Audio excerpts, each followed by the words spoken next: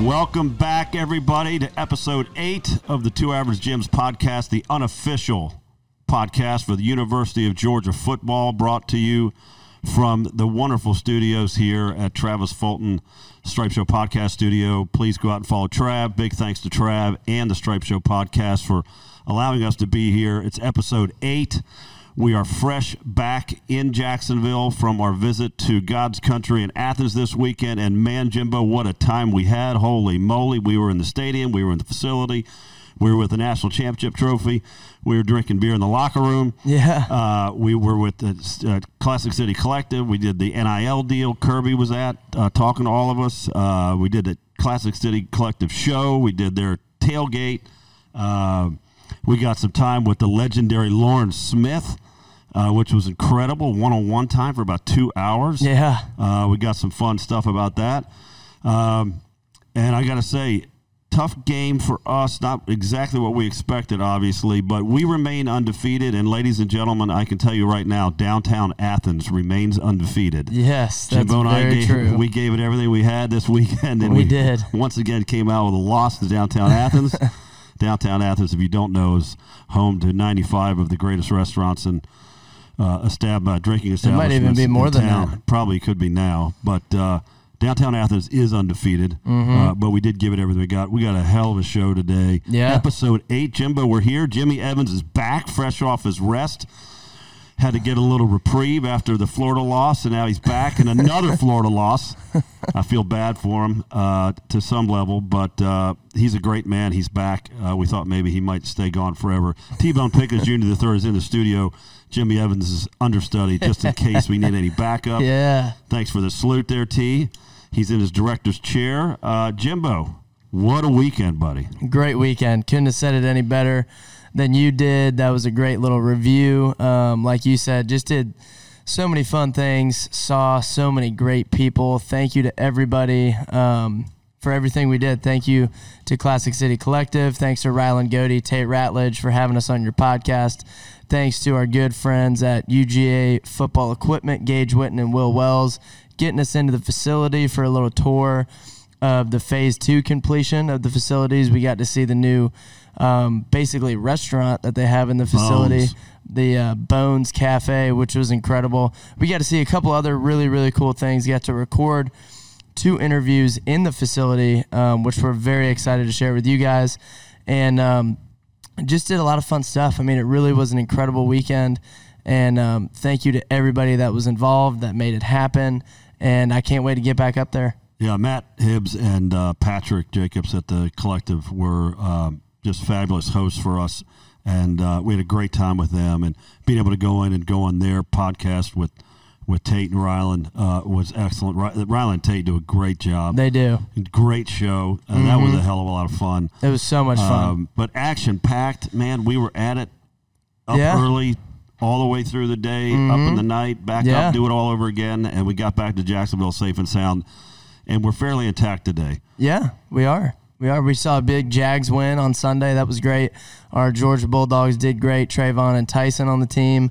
And like you said, I'm ready to, put on another great show. It was, not the most inspiring of victories on Saturday for the Dogs. I don't know if we want to kind of transition into our review.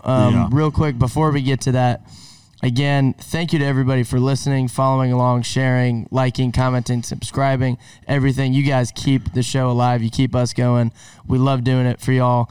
Again, as always, if you're new to the show, follow us on Twitter and Instagram at 2AverageGyms, TWO Average Gyms. We're also on YouTube, and we're getting a TikTok page fired up this week. So excited to put some of that stuff out. And we do have some merchandise that we have more coming in, but we got our T-shirts in. It's finally here. We're going to be doing some contests and some giveaways for those. And we sprinkled some of those around Athens this weekend. We did. Yep. Some of the players got them, and some of the other folks got them. Some of the coaches, and so we're pretty excited about that. Yeah, we are. And we got some just really good time with everybody up there. Have some future guests that we're looking to bring on that will be really, really big time. With within the program, but really excited. And just before we get in the review, like I said, thank you guys for listening and watching. We really do appreciate it. We love it. And just wanted to say that real fast. And now we can kind of get into the Kent State review. I would say don't forget to like and follow and interact with us, engage. That's important to us for the show, and it makes it more fun. For sure. So we need some of that. And we do have a very special guest who is watching today up in Washington, D.C. Yes. My brother from another mother, Uncle Will, Mr. Will Consovoy, is watching and tuning in, as I believe he always does. It's hard to miss this. We're now up to several 100,000 followers, I think. But in all seriousness, it's great to have him watching, and I hope he enjoys the show today. And I think he sent some questions in for us also. So, Uncle Will, shout out to you, brother. Yes, shout out to you, Uncle Will. We'll see you soon. Yep. All right, Jimbo, let's get into this review of Kent State. Turns out they're a better team than we thought. Maybe not what Kirby thought. Kirby warned everybody. We talked about it on the show last week that they came out and they played Oklahoma and Washington and competed. For sure. And then they played a team in their league and boat raced them 64-0 or 5 or whatever it was. Yeah. So probably better than certainly I thought. I thought they were bigger. Yeah, they did not look like a mid-major football team. Bigger, faster, well-coached. They exploited us. Very well-coached. In the quick game you talked about that might happen, and the short pass stuff, and some runs that we just didn't do so well. But you think about the other side of the ball, we're missing Jalen Carter. Yep. That's a massive situation. Huge. We're missing AD on the other side. Yep.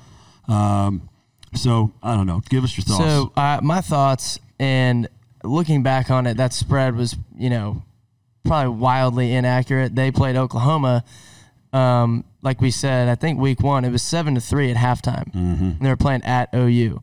That's competing with a big-time team. I know OU lost this past weekend and whatever, but they definitely were a lot better than I thought. I get it. Some fans are like, well, that shouldn't matter. It's Kent State. We're Georgia. We definitely should have played better and dominated that game more than we did. Yep.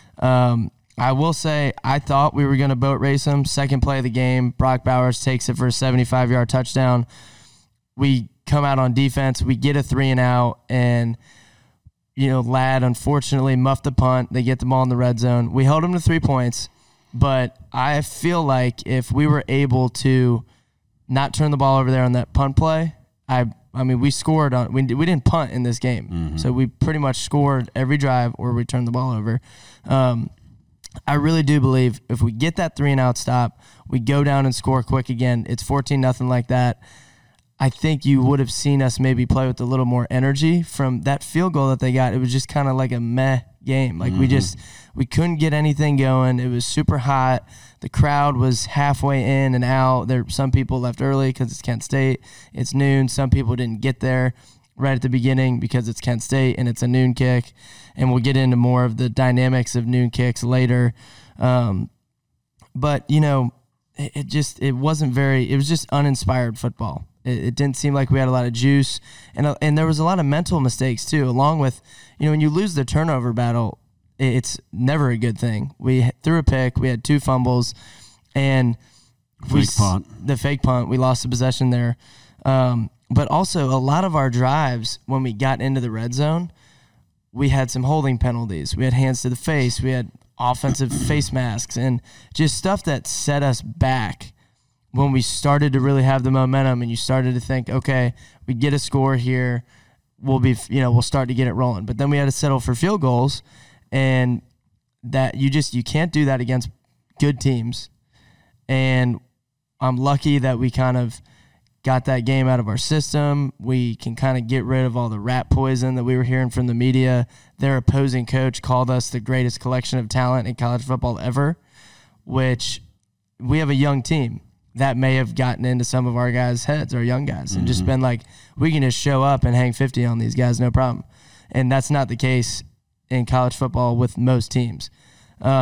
We should have. We should have, but I think the sloppiness on our part really wrecked that game. Yeah. The 3 turnovers, the mental mistakes, the penalties you talked about. I mean, Stet, first time all year, had a couple bad throws early. I thought he straightened up and rallied just fine. For sure. And there's some drops in there, which is unfortunate. Yeah. I mean, just overall, the whole thing's like just a fat C. Yeah, it was disappointing for sure. Yeah. It was. I mean, everybody would have loved to see a blowout, get everybody to play in the game, but it doesn't happen that way. We're still ranked number 1. Some people disagree with that. It doesn't really matter in the grand scheme of things. Yeah. And like you said, Stetson, first half we came out a little slow. He still ended up 27 of 36 for 272 and a rushing touchdown with 3 or 4 drops. So I know his adjusted completion percentage is definitely a lot higher. We had some touchdown passes dropped. He did throw a pick, but he had a great rushing touchdown before the end of the half. I also love to see that Ladd bounced back in the second half. He ended up leading all the receivers with 6 catches for 65 yards. Yeah. He's a weapon. He's integral to our offense. We need him firing on all cylinders, and he normally always is. People have off games, and he doesn't. That guy's rock solid. I've never seen that, man. And he was definitely effective. That first half was odd. It was a couple of drops, couple of fumbles, all from him. Yeah, I mean, he just was off. Yeah. I mean, that happens. He bounced back. That was great to see. He did, and I think he responded to the adversity well, and you love to see that from your guys. And he's one of the hardest working guys on the team. So, like Coach Smart said after the game, no one feels worse about that than Ladd. Yeah. So I'm not worried about him in the future. And to go to special teams, you mentioned the fake punt earlier. I thought it was kind of a mixed bag because we blocked a punt, which is always great to see. The fake punt, we were in a prevent safe defense, and somebody, Coach Smart said again, somebody just lost eye control, let someone, they were in man, should have had him. And when it's 4th and 1 like that, if you have a fraction of a second, misstep or behind, they're going to get 1 yard. Mm-hmm. On the other hand, we never punted, but Kyrus Jackson averaged slightly over 25 yards per kick return. And we haven't had the chance to get many kick return reps in because we haven't let other teams score that much. Right. So I thought that was a good sign.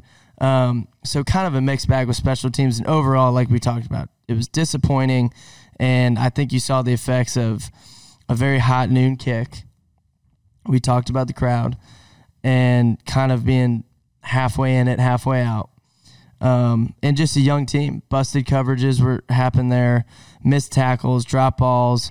And I think, we need our key leaders on the team to step up and say, that's not the standard of University of Georgia football. We'll get it corrected. And you young guys, because we do have a really, really young team of contributors. And now you can say, look, every day, there's a reason why we practice this hard. There's a reason why we need to execute this way. So this stuff doesn't happen. Because if we were playing a better team, that result may have been different. Right, totally. This review is brought to you by Blue 32, our friends at Blue 32, Drayton and Kira over there taking care of us all the time. Again, go there for your recovery from workouts, sports, health reasons, illnesses. They've got great stuff there, and they're wonderful people. I was there today for my recovery from downtown Athens, and man, I'm telling you, it is a game changer. Thank you to Drayton Kira at Blue 32 for always being a part of the show. Jimbo, I think you summed that up well.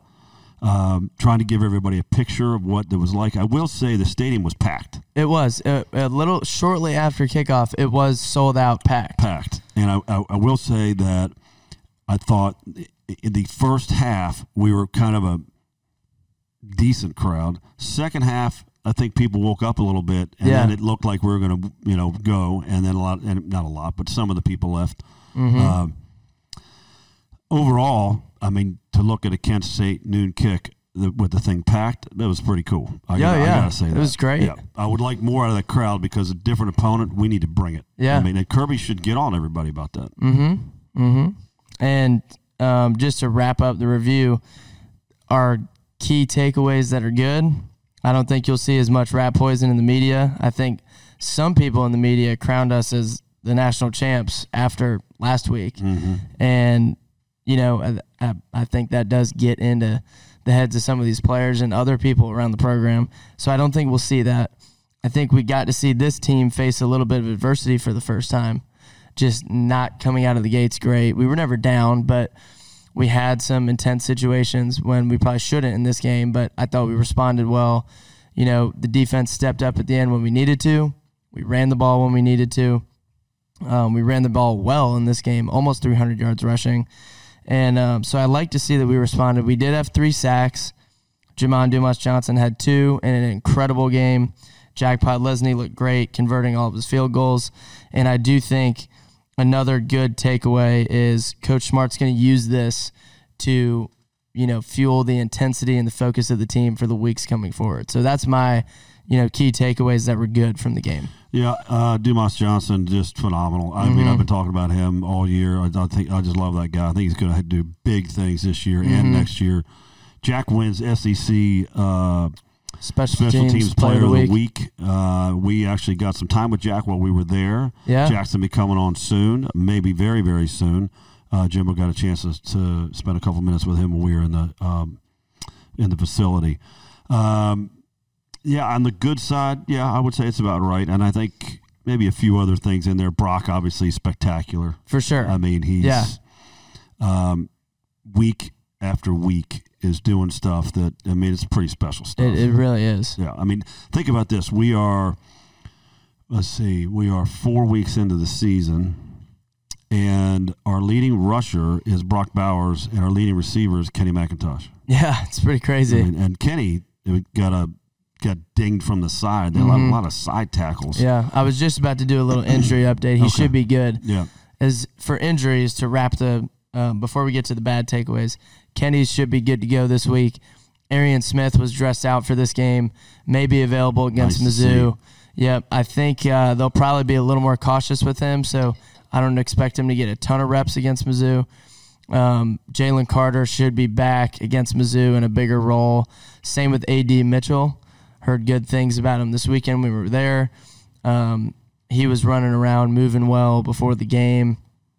And I still think maybe he's a week away. I think maybe he could be available this game, but I'm not sure that he will get many reps. But Kenny's good. I think for the most part, we got out of that game pretty healthy. I think there was a little scare with Kenny like we talked about, but he's good. Just a little thigh contusion, took some ice baths, shook it off. He's tough. And then it's not injury, it's off the field related. Javon Bullard got in some trouble off the field. Made some not so smart decisions. That's being handled internally by the program and the athletic board. No decision yet or anything, but we're hoping for the best, and just glad he's okay. Nothing, he's not super hurt or anything like that. So he is okay. And I know Coach Smart and our support staff have a really good way of helping guys through that process and also helping them to not make those off-the-field mistakes again. So that's kind of our housekeeping injury update, stuff like that. And the key takeaways that were bad, what we can work on.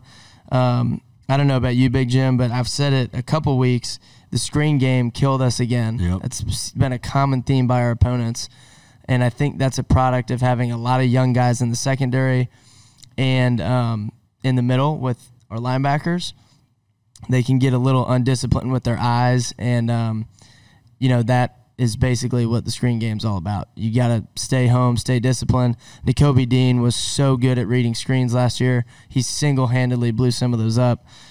So we just got to be better. I know Tennessee runs a similar offense to Kent State, fastball, quick game, screens, run the ball up the middle with a lot of motions, RPOs, and they probably watched that game and were very excited about what they saw, about what Kent State could do to our defense. So a little nervous about what they saw as a confidence booster from Kent State's offense. But we have a couple weeks to get that taken care of. Yep. Along with the screen, still, like you said, still had some runs that kind of gashed us that I was surprised about. I think part of that was our tackling issues. We did not wrap up. We did not tackle well. I think some of the time we had guys in the right spots, filling their gaps and keeping their gap integrity in the run game, but they didn't tackle. So you can have the guys there. You got to make the tackles. So tackling was bad. Losing the turnover battle was bad. I hated to see another fake punt executed on us. We need to put those type of teams away earlier, not have them believing and hanging around. And then the last thing, and I think this is the most important, is the red zone offense needs to convert touchdowns. We cannot win big games by settling for field goals. I agree. That's my biggest emphasis on our offense. We need to improve in the red zone on execution. MVPs, Jimbo? My defensive MVP, Jamon Dumas-Johnson. My offensive MVP, Brock Bowers. Yep, I agree with both of those. I think they both played great. Both played great. And, there wasn't much to it. They were the two best players on each side of the ball. Yeah. Yeah, MVP is brought to you by Movement Mortgage, the big cat, Carlos Wilcox, mortgage professional here in Florida. He is fantastic. Go see him, call him, email him at movement.com. You could go online and find him there, track him down. The big cat, Carlos Wilcox, and Movement Mortgage. Courtesy, he's always in charge of our MVPs or one of the segments here, and a big booster of ours and a DGD. Carlos, thank you, buddy. So, Jimbo, we got what's next here? NFL or? Yeah, we can do NFL, and then we'll give a little sneak peek. Okay, yeah, let's do it. To our special guest this week. Yep. But NFL Dogs segment, we're going to highlight 5 dogs again. So we're going to start with Roquan Smith. Had an incredible game for the Chicago Bears. 16 total tackles and an insanely clutch interception to set up the Bears for a field goal, to set them up for the win. He is really having a great year, and, really the leader of that Bears team and really keeping them alive. So shout out to Roquan, incredible game. Wanted to give a shout out to George Pickens, our man GP. Had 3 catches for 39 yards on Thursday Night Football, but he had an insane one-handed catch. One of the best catches you'll ever see. It's one of the Jimmy, best catches did you see ever. That? It was unbelievable. insane. I mean, it's like make believe. The on-field angle was incredible. Yeah. I mean, just some people are saying it's better than Odell's catch. Yeah. So shout out GP, great catch. Hopefully he starts getting the ball more. Then another shout out to Nick Chubb, who's having a great year again. Had 113 yards rushing and a touchdown in that game. And then Quay Walker had a great game against the Buccaneers in Tampa. The Packers came out with the win. He had 5 tackles and a really clutch forced fumble at the end of the game, just to steal a possession from Brady and the Bucs as they were driving. So they won. Shout out to Quay, great game. And then Jordan Davis, he's been kind of getting more and more playing time each week. You kind of see that with some first-round rookies for some teams. He's having a big effect on the run game in Philly. They got gashed the first game, and they really have not given up a lot of rushing yards the last 2 games with him in there. So some of his effect doesn't show up on the stat sheet. He did have 3 total tackles and a pass deflection, but more of his effect you will not see on the stat sheet just because he takes up so much room and frees up holes for those other defensive linemen in Philly. Yeah, Philly's looking good. Yeah. Uncle Will's got to be pretty pleased there. Yeah. We got a big matchup this week with the Jags. With the Jags, yeah. That's going to be exciting. A lot of dogs playing a lot of dogs this weekend. It's going to be great to watch. Yep. So that wraps it for our NFL Dogs segment, a little spotlight. And now we want to kind of preview our special guest, Matt Hibbs, the CEO of Classic City Collective. We were able to interview him inside the Buttsmere building at Georgia in the equipment room. We also spent a lot of time with him this weekend, had a ton of fun, had some great food, had some adult beverages with him. It was great at dinner. But he's a great guy, and we were very excited for you guys to listen to our interview with him. Yeah, so we one of the other things we got to do, I mentioned earlier when we started the show, was we got to go to this NIL event that was held at the stadium in the locker room. Starts in the locker room with a happy hour, hors d'oeuvres, cold beers in the locker room with the national championship trophy, taking pictures with that. Jimbo got his Orange Bowl ring, which was that was sick. great. And then we moved into the recruiting lounge, and Kirby and Mike White, the new basketball coach, Scott Strickland, the baseball coach, and also Matt Hibbs were there to talk about NIL and what's happening with it, and how we as supporters of the program can help impact that, affect that.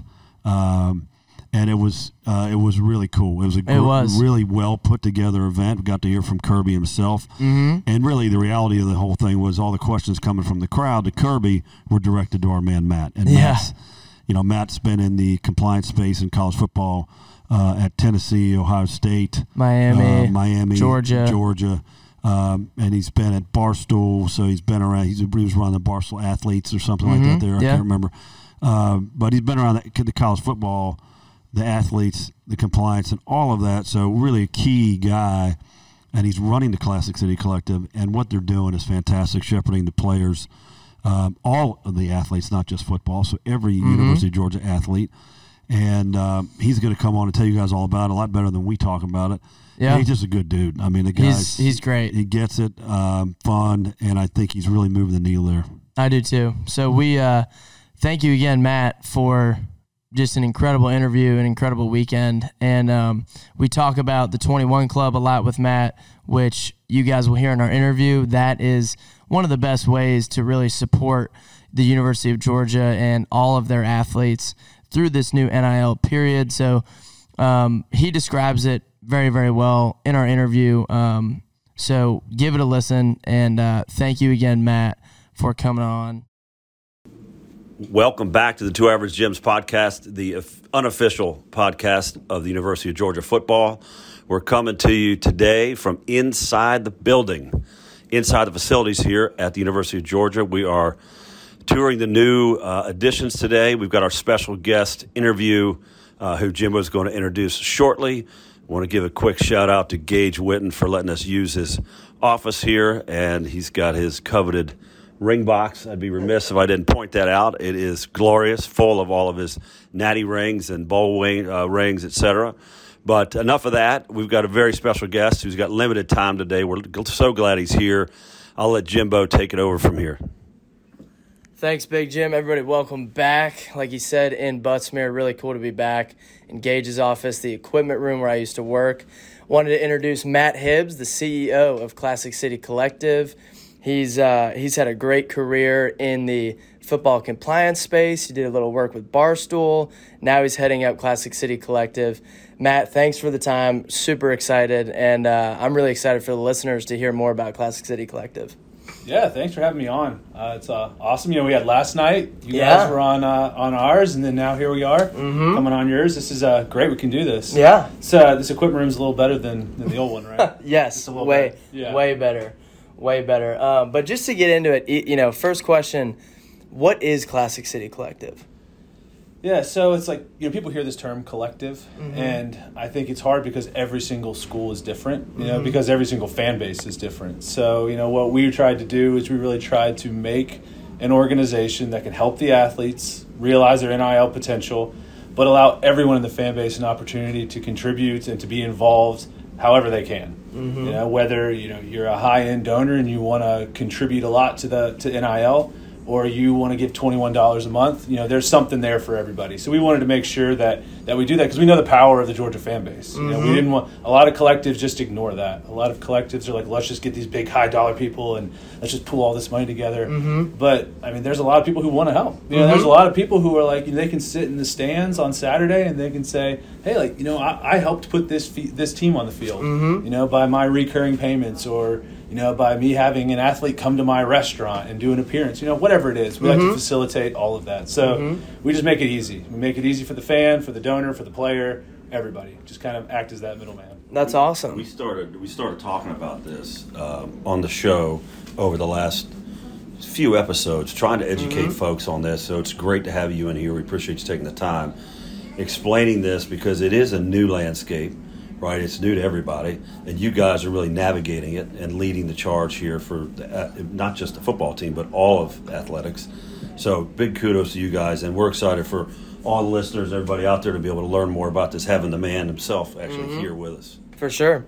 And to kind of expand more on what you said about how you keep it simple, what is the best way if someone wanted to make a donation or a recurring donation? We'll talk about the 21 Club in a sec, but what should they do? Go to the website? What's the easiest way for them to do it? Yeah, that's the easiest, fastest, simplest way to do it. Is just go to the website. ClassicCityCollective.com, contribute, kind of set your amount and go for it. Gotcha. If you have no expectation of a deliverable, of having an athlete come and come to your store or come to your restaurant, and you just want to contribute money, that's the way to do it. Anything beyond that, it's probably going to be an email, a phone call, kind of working out logistics. But, if you just want to help, that's the way to do it. Yeah. We did put your cell phone out on the World Wide Web earlier, so I don't know if that'll be helpful or not. That's perfect. Yeah. My wife will love that too.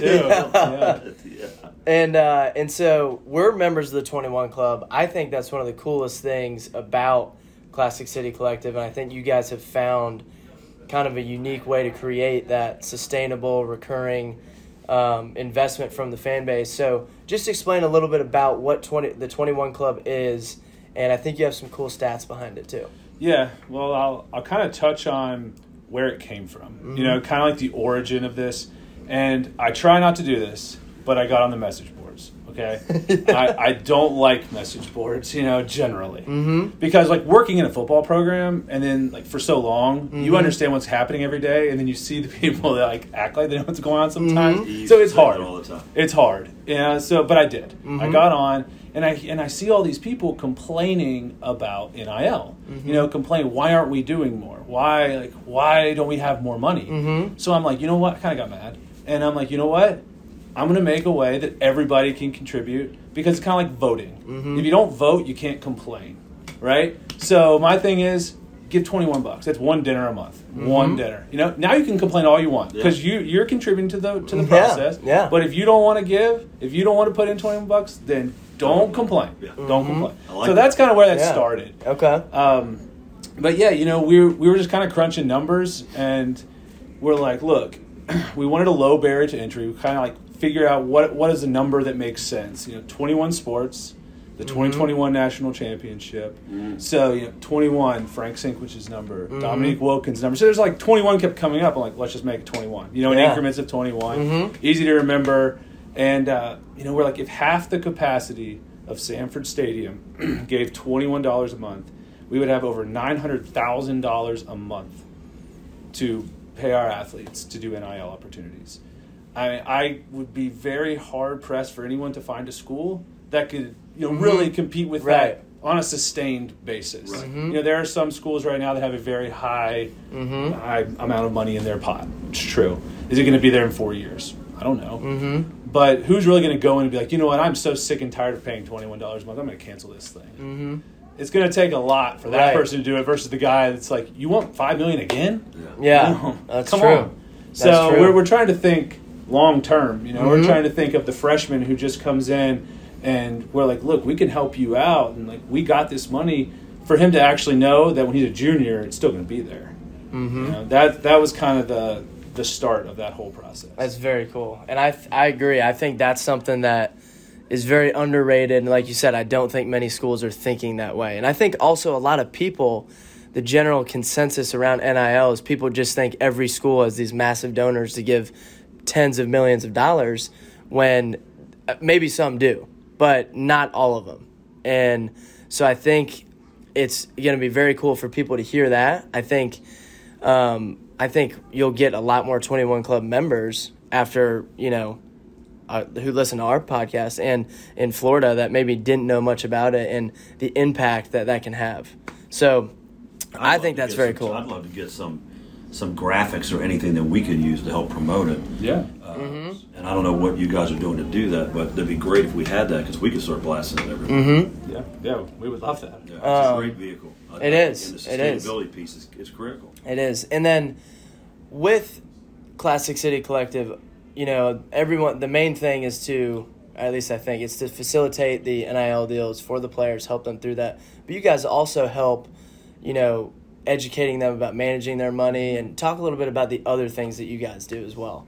Yeah, we just thought from the beginning it was pretty irresponsible just to, give cash to a bunch of 18, 19, 20-year-olds and not have any type of vehicle behind that they could take advantage of for financial planning or opening a bank account. Simple concepts, right? Right. But, I've known athletes through my 12 years who put their scholarship check in a shoebox. So, the simplest things, they need to have a resource for that. So we partnered with Truist. And part of that partnership is any athlete who wants one-on-one help, they will have a person dedicated to them. They can pick up the phone and call that person to ask questions. Truist will provide that. That's awesome. Truist will help them through setting up a bank account. Truist will help them if they're like, hey, what does putting away money mean? What are taxes? Why do I need to withhold this? They'll help them through all of that process. So and that's free to the player. The player's not charged for any of that. So we wanted two things. I wanted to make sure they had that there, and also wanted to make sure they didn't go out and hire somebody that what are the credentials of that person? I don't know. Maybe they're great, but who knows? I know the people at Truist know what they're doing.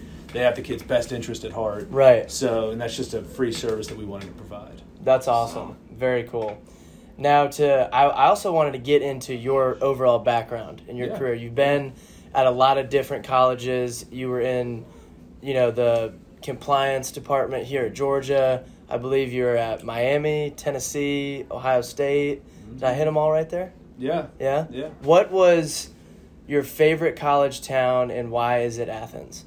I was going to say, I don't think I can say Athens. The question has to be, your favorite college town other than Athens? Yeah, other than Athens. Other what would than it Athens. Probably Knoxville. Gotcha. We were there for 6 years, so, there's a little bit of that in there, too, and that was kind of the beginning of my career. So I went from intern to assistant AD there, so, I have a lot of good memories of Knoxville. Yeah. But, at that point in our life, we didn't have kids, so it was a city, there was a lot of stuff to do, and, at this point in our life, we have two boys now, and there's no better place in the country than Athens. That's awesome. No better place. Because, we live 15 minutes out of town, we got land, it's like, go out to eat when you want, you can, it's great, we love it. That's awesome. But you're right, we've been a lot of places. Yeah, it's always been very cool to me how you got to see all those places, and different levels of success at each school, different, through the football program, different levels of success. And I always thought it was really cool. And then you also did a little bit of work with Barstool. So kind of touch on that if you can. Yeah. So I was working here. I was the football compliance guy, so I was Kirby's compliance. And that was, that's a tough job, right? That's not just for the listeners. That's not the guy that holds Kirby's belt. Yeah, no. No. I'm holding Kirby back and holding the coaches back in other ways. Yes, not necessarily physically grabbing their belt. But it's a hard job. There's the football compliance person, which I was the first one, by the way, at Tennessee. But the football compliance person, every single person that works in football asks that person questions. That's almost 300 people when you really boil. That's a lot of people, to be asking questions. And when you're sitting in staff meeting with 50 guys around there, they want the answer right there. So that's a tough job, and I loved working here. Loved it. NIL happened, right? And this, what's going to happen? Where is this going? And I had been kind of in the weeds on NIL for a year before that. Kind of figuring out what it was going to look like. So I had a pretty good idea of the space, more than a lot of people. And Barstool, Dave Portnoy. Kind of day 2, I think, or day 3 of NIL. He just puts out a video hey, anybody want to be a Barstool athlete? And they end up with 140,000 Barstool athletes. Crazy. Which is insane, right? That's a lot of action. Okay? Yeah. So they have this database with 140,000 athletes, and then they're like, well, now what? There's something we can do here. We have all this power. So what do we do? And, they reached out to me. I guess someone recommended me for the job and interviewed, flew up to New York, interviewed, and here we go. Yeah. Worked remote, stayed down here, and tried to build a whole branch of Barstool. It was very interesting, in a very pro sports company, trying to educate them on college a little bit. Obviously they understand watching college football and watching college basketball, the business of college sports is so different than the business of the NFL. like we're trying to make shirts and make merch. And I'm like, yeah, they're not going to let you do that. I'm like, what are you talking about? Like, yeah, Texas is not going to let you put the horns on. Right. Things like that. So exactly. It was fun. I mean, I did it for about 6 months, and then the collective concept started popping up. And, I kept getting calls. It's like, hey, like, what are we doing here? Like, what's Georgia doing? I don't know. Like, you guys figured out. I don't know what we're doing. Yeah. And then finally just got to the point, like nobody else can do this. Like, do you want to do this? So I was like, yeah, And the real why I made that decision was because with 140,000 athletes, you don't really personally feel that. It's just too much. Right. But when you focus on one school, one fan base, one group of athletes, like, you can feel the personal connection and how NIL is actually helping them. And that's what I wanted. I mean, that's what I wanted to do from the beginning, is actually be able to work one-on-one with these kids and help them through this process. That just was never going to happen with 140,000. What was Portnoy like? Exactly like he is in every video. And I tell people that because it's like, look, if you're on camera 12 hours out of the day, it's impossible to fake it. Right. It's like physically impossible. Yeah. So, people are like, oh, what's Big Kid? Exactly like he is. Yeah. And it's because they all are, because they're walking around the office and there's just someone with a camera. Cameras everywhere. It's just you walk in the office and there's probably a camera somewhere. So, yeah, that's crazy. That's who they are. Very cool story.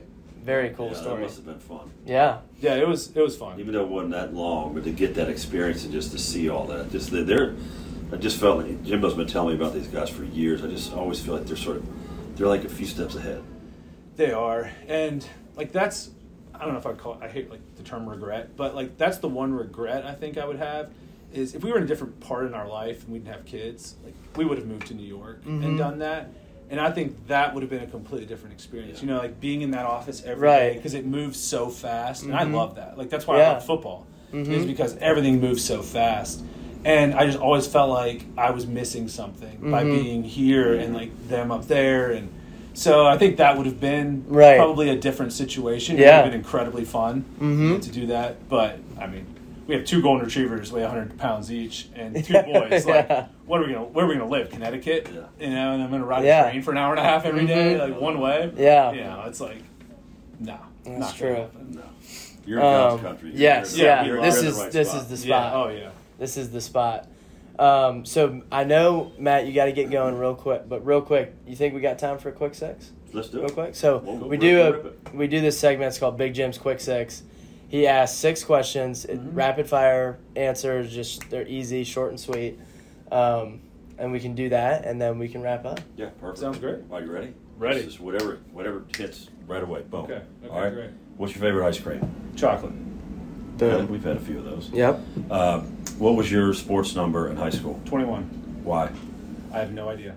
I really have no idea. I think I got it at the beginning, and then it just kind of we won. I think my first year, so it just kind of became my thing. Nice. Because everyone wanted 23. It was like Michael Jordan basketball and stuff, and I was just like 21. Let's take it. Which is ironic now that we have the 21. You're right. That's what I was going to say. Incredibly ironic. Interesting. Yes. Favorite sports team outside the Dogs? Pittsburgh Steelers. Okay. Where does that come from? Because I grew up an hour south of Pittsburgh. Okay. Morgantown, West Virginia. Oh, okay. Yeah. So I'm a West big Virginia undergrad. I went to West Virginia undergrad. Yeah. Yes, okay. Sir. So I'm a big fan of our boy George Pickens. Oh yes, sir. Yeah. Big time. He's a household. We're favorite. trying to get him on. He's he a would be household phenomenal favorite in our house. Mm-hmm. Yeah, we got a chance to spend some time with him, and our little guy loves him. Just adores him. Like everything is George Pickens.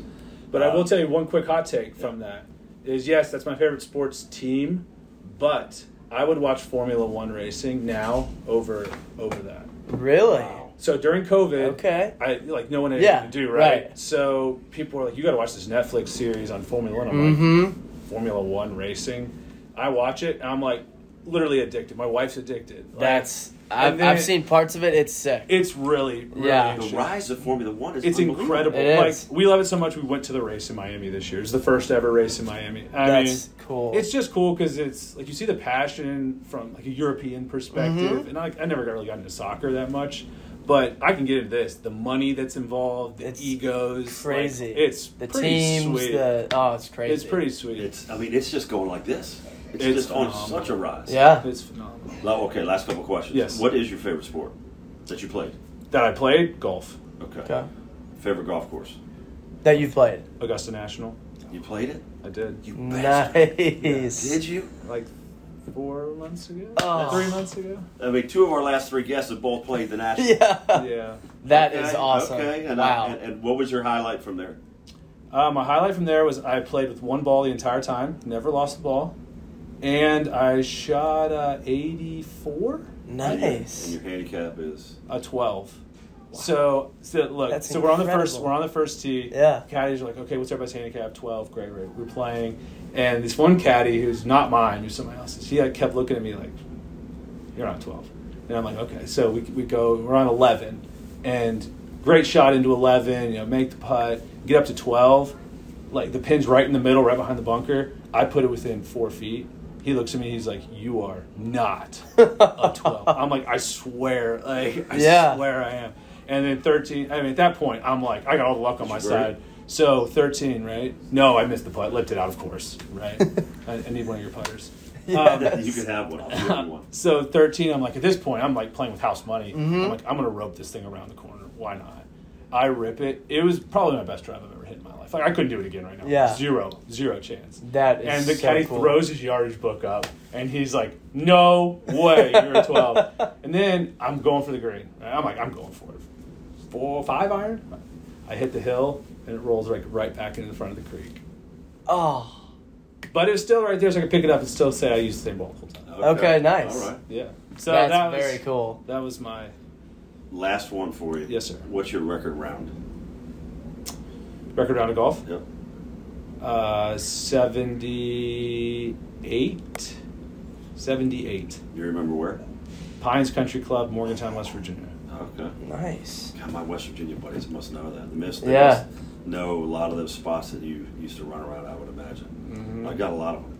I mean, You do? ironically, yeah, I mean, a lot. There's some good golf there. Oh, yeah. Mhm. Yeah. Yeah.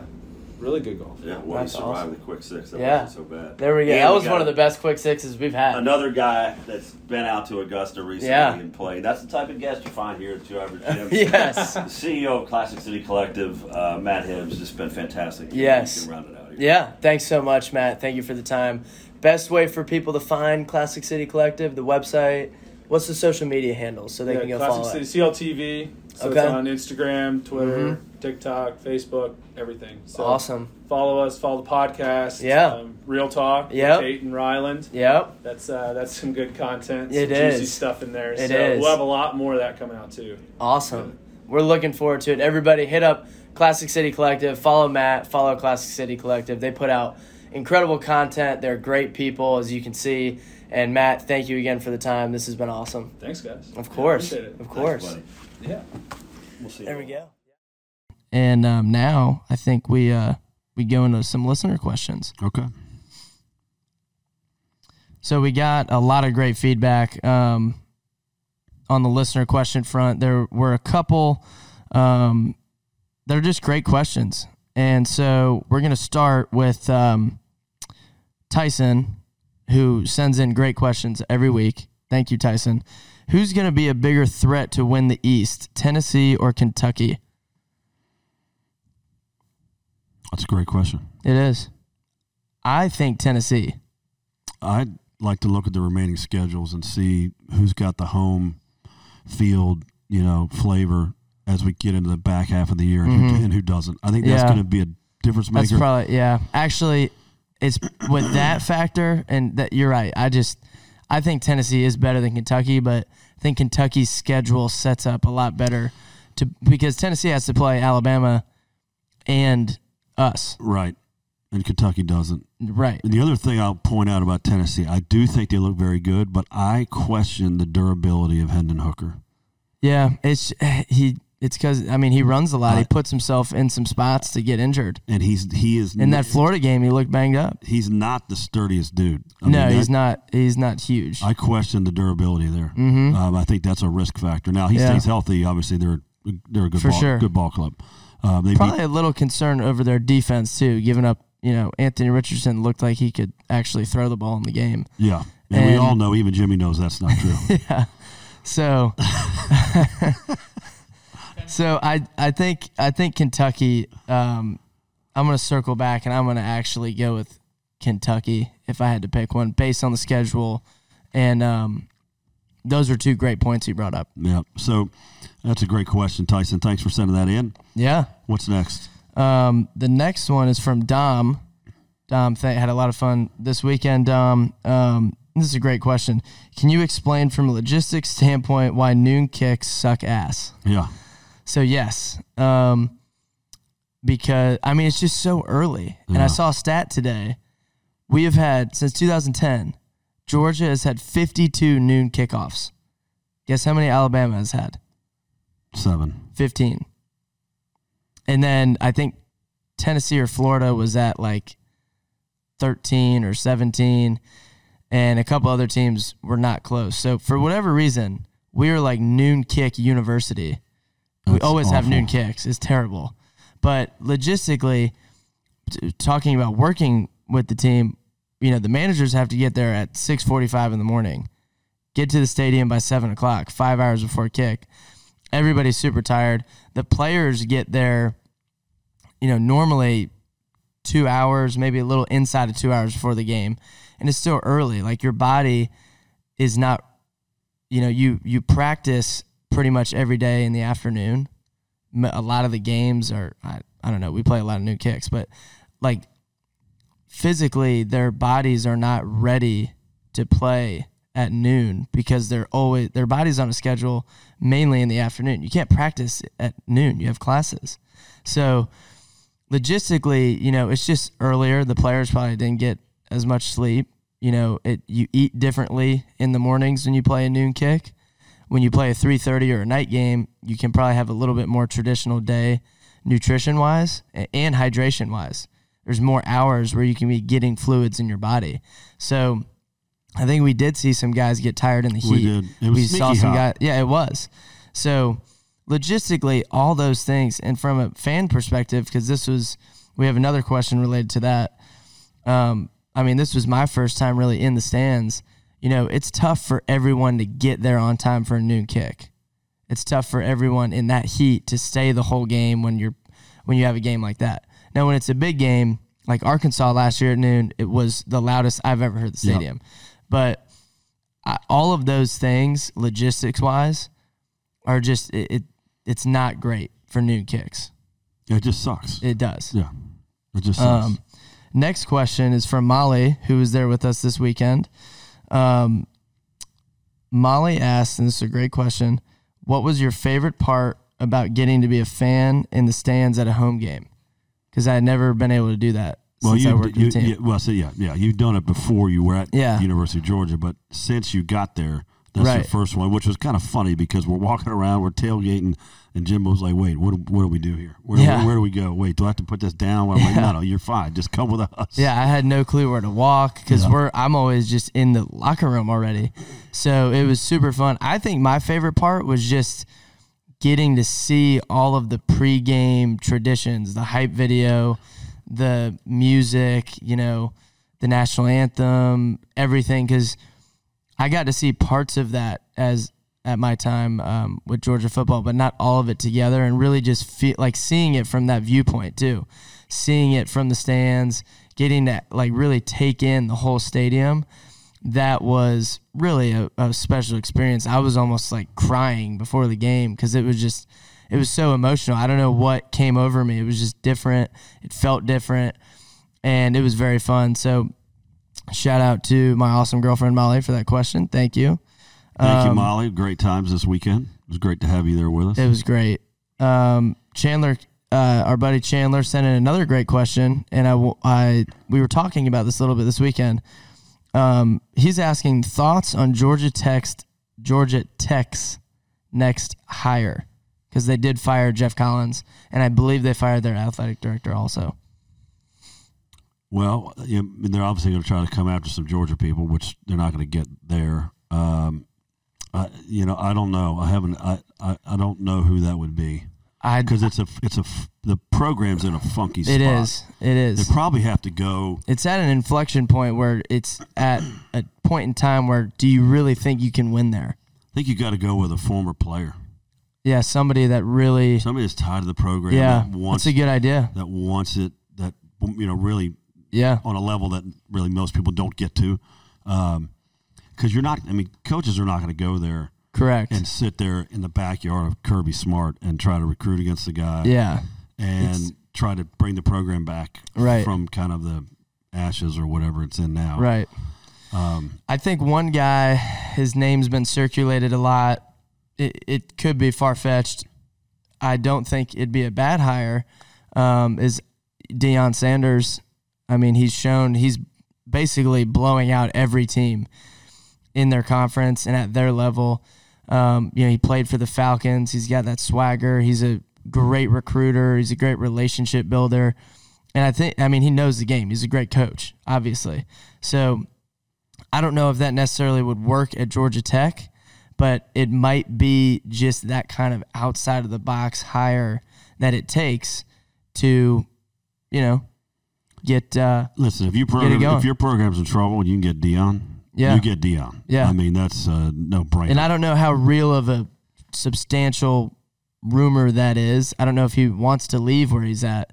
But, I think maybe that's a target for them. I don't know. Yeah. Well, he's coaching his son, right? His son plays quarterback. Correct, yeah. And maybe he transfers with him to Georgia Tech, and they got a quarterback right away. That's the most important. To see. Yeah. But another great question. Thank you, Chandler. Another awesome question from Kevin. Kevin sends in a lot of great questions. Appreciate it, Kev. So this one says, besides wide receivers, what other position group would you choose to work with and why? Mine would be the quarterbacks, just because I was a quarterback in high school. I just loved everything about playing quarterback.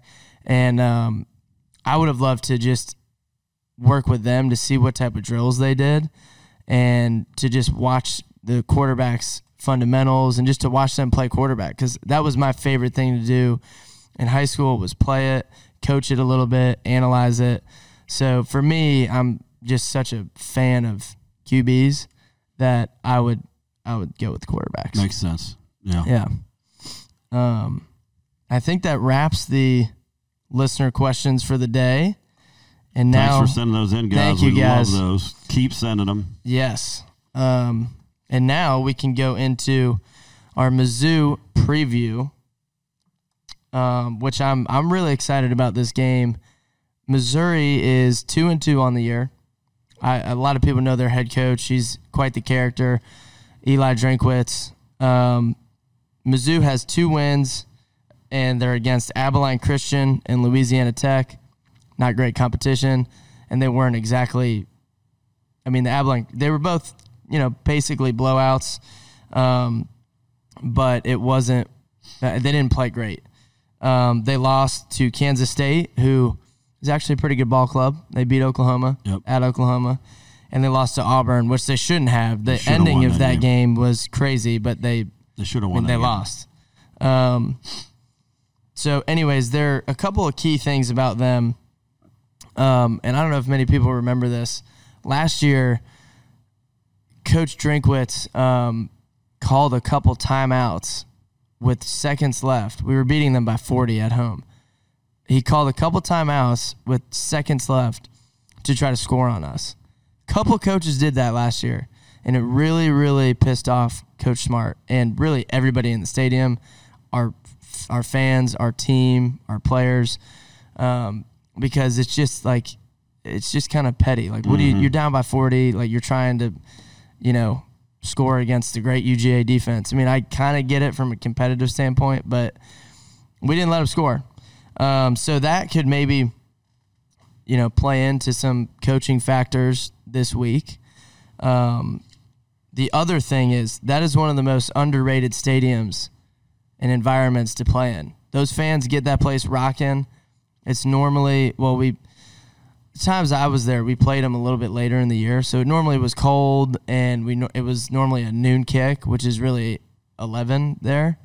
But it's a tougher stadium to play in than you think. It gets louder than you think, and a lot of they were the one team every year that was always very undisciplined, and like all their players play with a huge chip on their shoulder, and I never really understood why.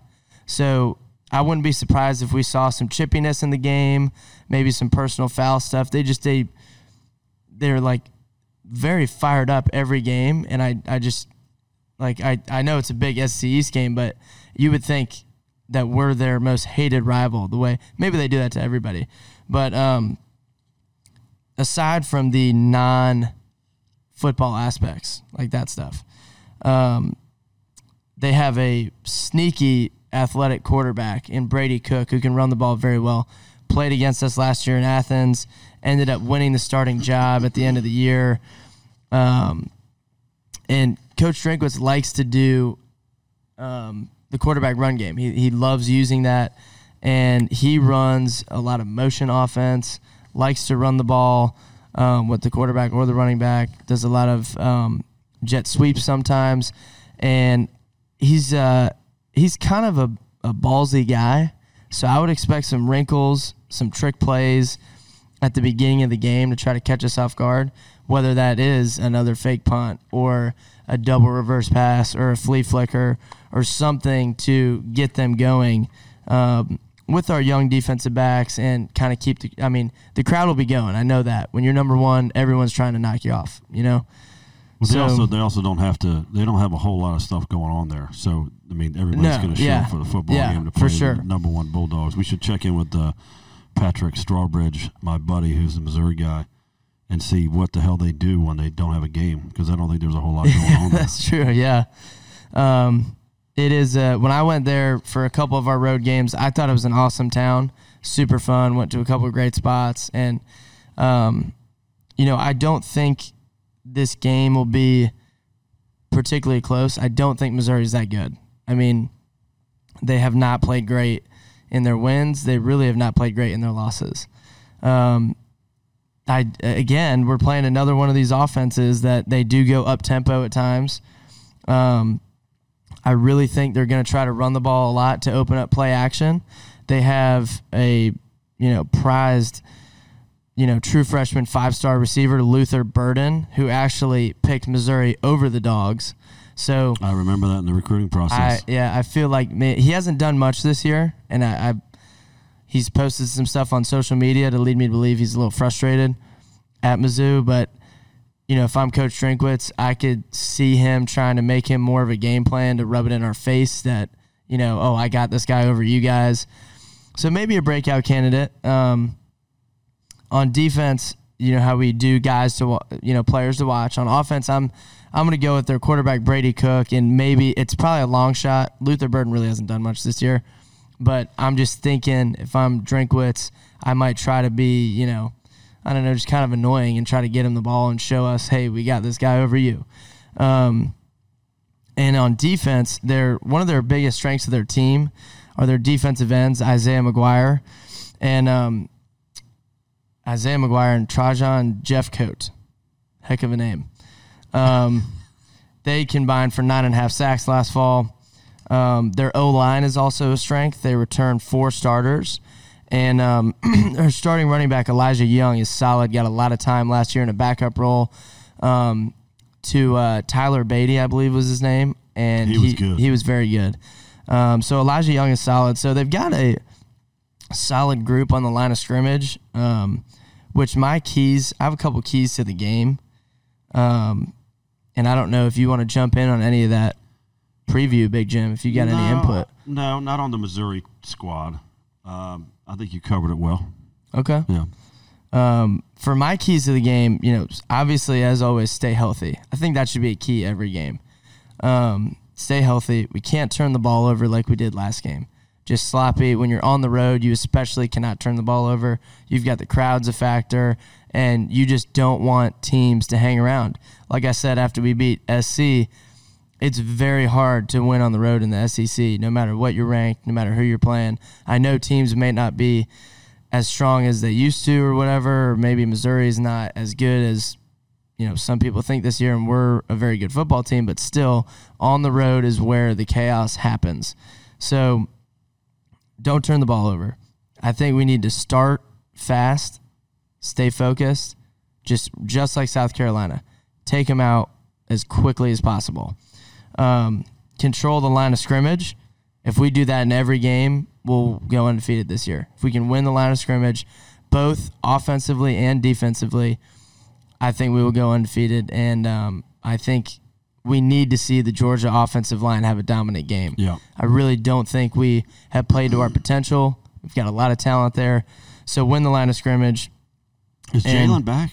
I think Jalen Carter will have more of a role this week. Okay. So that's a game changer. That is a game changer. So after those keys of the game, we can go score predictions. I'm predicting 38-10. I like that number so much so that I'm sat here going 38-10 because they'll probably sneak in one score. Yeah. And I look up at your thing and it says Jimbo 38-10. I'm like, I can't go with the same thing. So I'm gonna go. I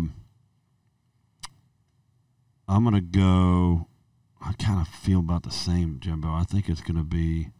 I'm gonna go 41-13. Okay, I like that.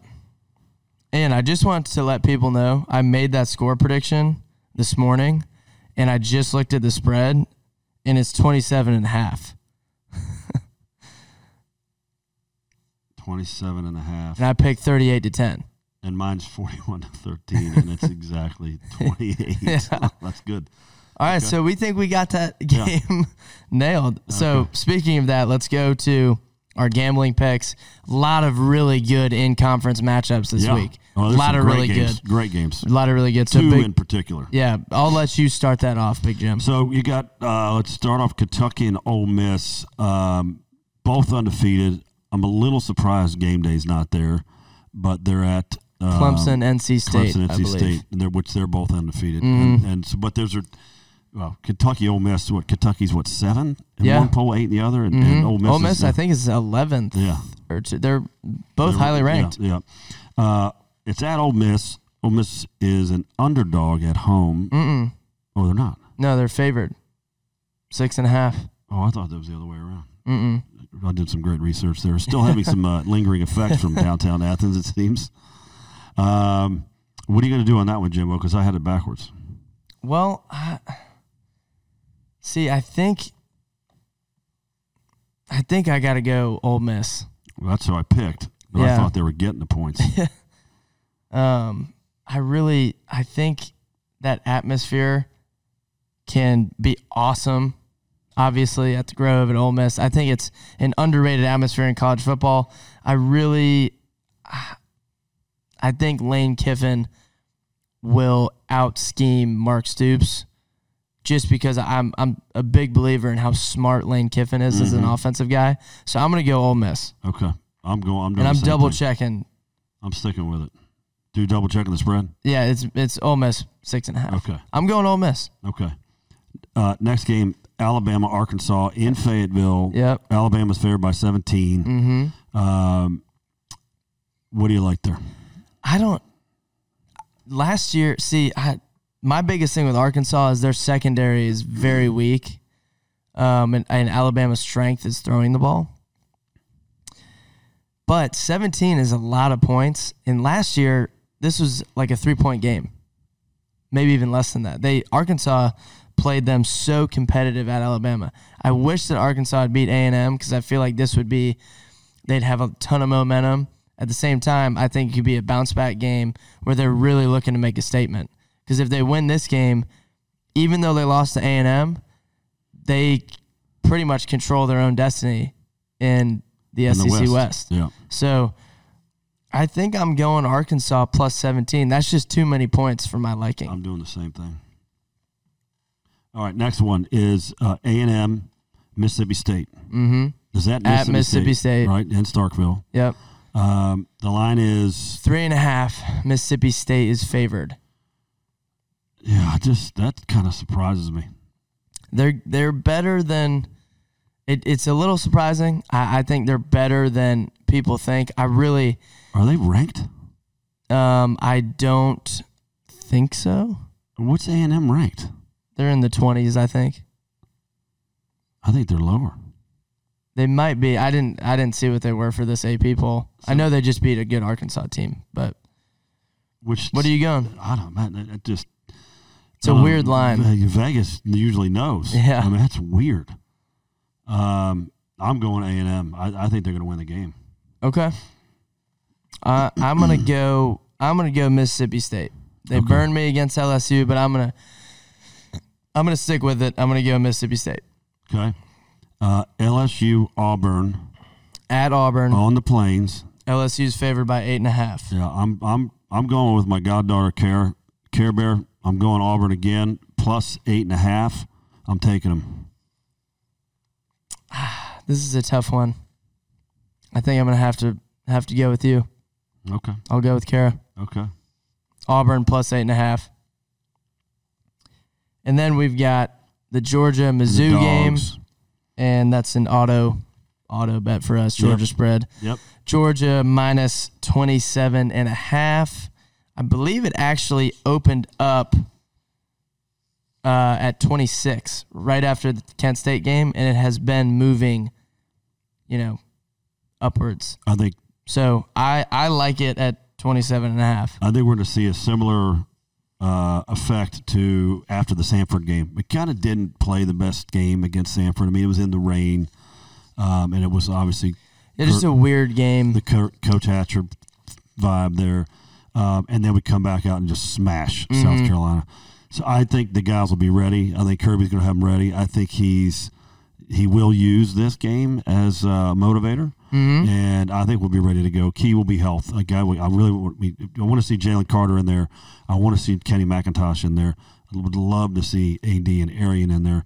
I know we can't have everything, but Jalen Carter would probably be the biggest piece that I'd want to have. I think he will too. He just opens up the defense with the presence he has. And, I mean, you're talking about a guy that's going to be a top 5 NFL draft pick. So anytime he's in the game, he's going to have a drastic effect. And he didn't play much against Kent State, so that's part of the reason why they ran the ball so well up the middle. Yeah. I mean, he single-handedly, has that effect on the game. Like, we don't have Devontae Wyatt, we don't have Jordan Davis, but we have Jalen Carter. And when he's healthy, to your point, we are a different defense. And one thing we forgot to mention, Michael got banged up, had a little thumb issue. Oh, yeah, a little thumb issue. It should be fine. I think he's okay. They can club that up, and he'll be fine. So hopefully we're focused this week. We'll find out more about that as the week goes on. Closer to full strength. We may have Pod on here this week. Might be next week. We'll see. So we're excited about that. And other future guests coming, some that we got to do this week. Just an overall awesome weekend in Athens. It was great to be back. Great to be in the stands with you for the first time after being with the team and all the stuff. Huge thank you to everybody. Georgia Game Day Center taking care of us. Yes. The football condos, Tiffany there, and everybody else on staff. It's just it's a phenomenal spot. And all the watering holes and restaurants and all those places. We found some new spots that we hadn't been to before, right? Yeah. Timbo? I mean, and we hit some of our old normal places. So great weekend. I'm super excited for this week. We got a night game, which will be fun. So thankfully, probably do Jacksonville Bulldog watch party for that. We do have Jacksonville Bulldog Club meeting Thursday at 5:30. If you're local, come out. Yeah. We'd love to get some more members in there. We are the largest Bulldog Club in the country, and we did set the tone in Athens this weekend about the Jacksonville Bulldog Club and the strength and the passion of what's going on in North Florida down here with our dog fans. And I can tell you they heard our message loud and clear. All the guys in the facility, we told them all about it, and they love it. We're super excited for what we're doing at Georgia, Florida, and partner up with some folks for that. That is going to be a spectacle, Jimbo. We'll get into that for the listeners as we get closer to the game, but that will be an opportunity. There'll be several hundred people there. Yes. It's going to be awesome. It's going to be fun. So I think, Jimbo, episode 8, buddy, I think that's it, man. Yeah, I think it was a great show. Y'all give us your feedback. We'll see you next time, and go Dogs. Go Dogs. We'll have the merchandise out soon. Thanks, everybody. Thanks, guys.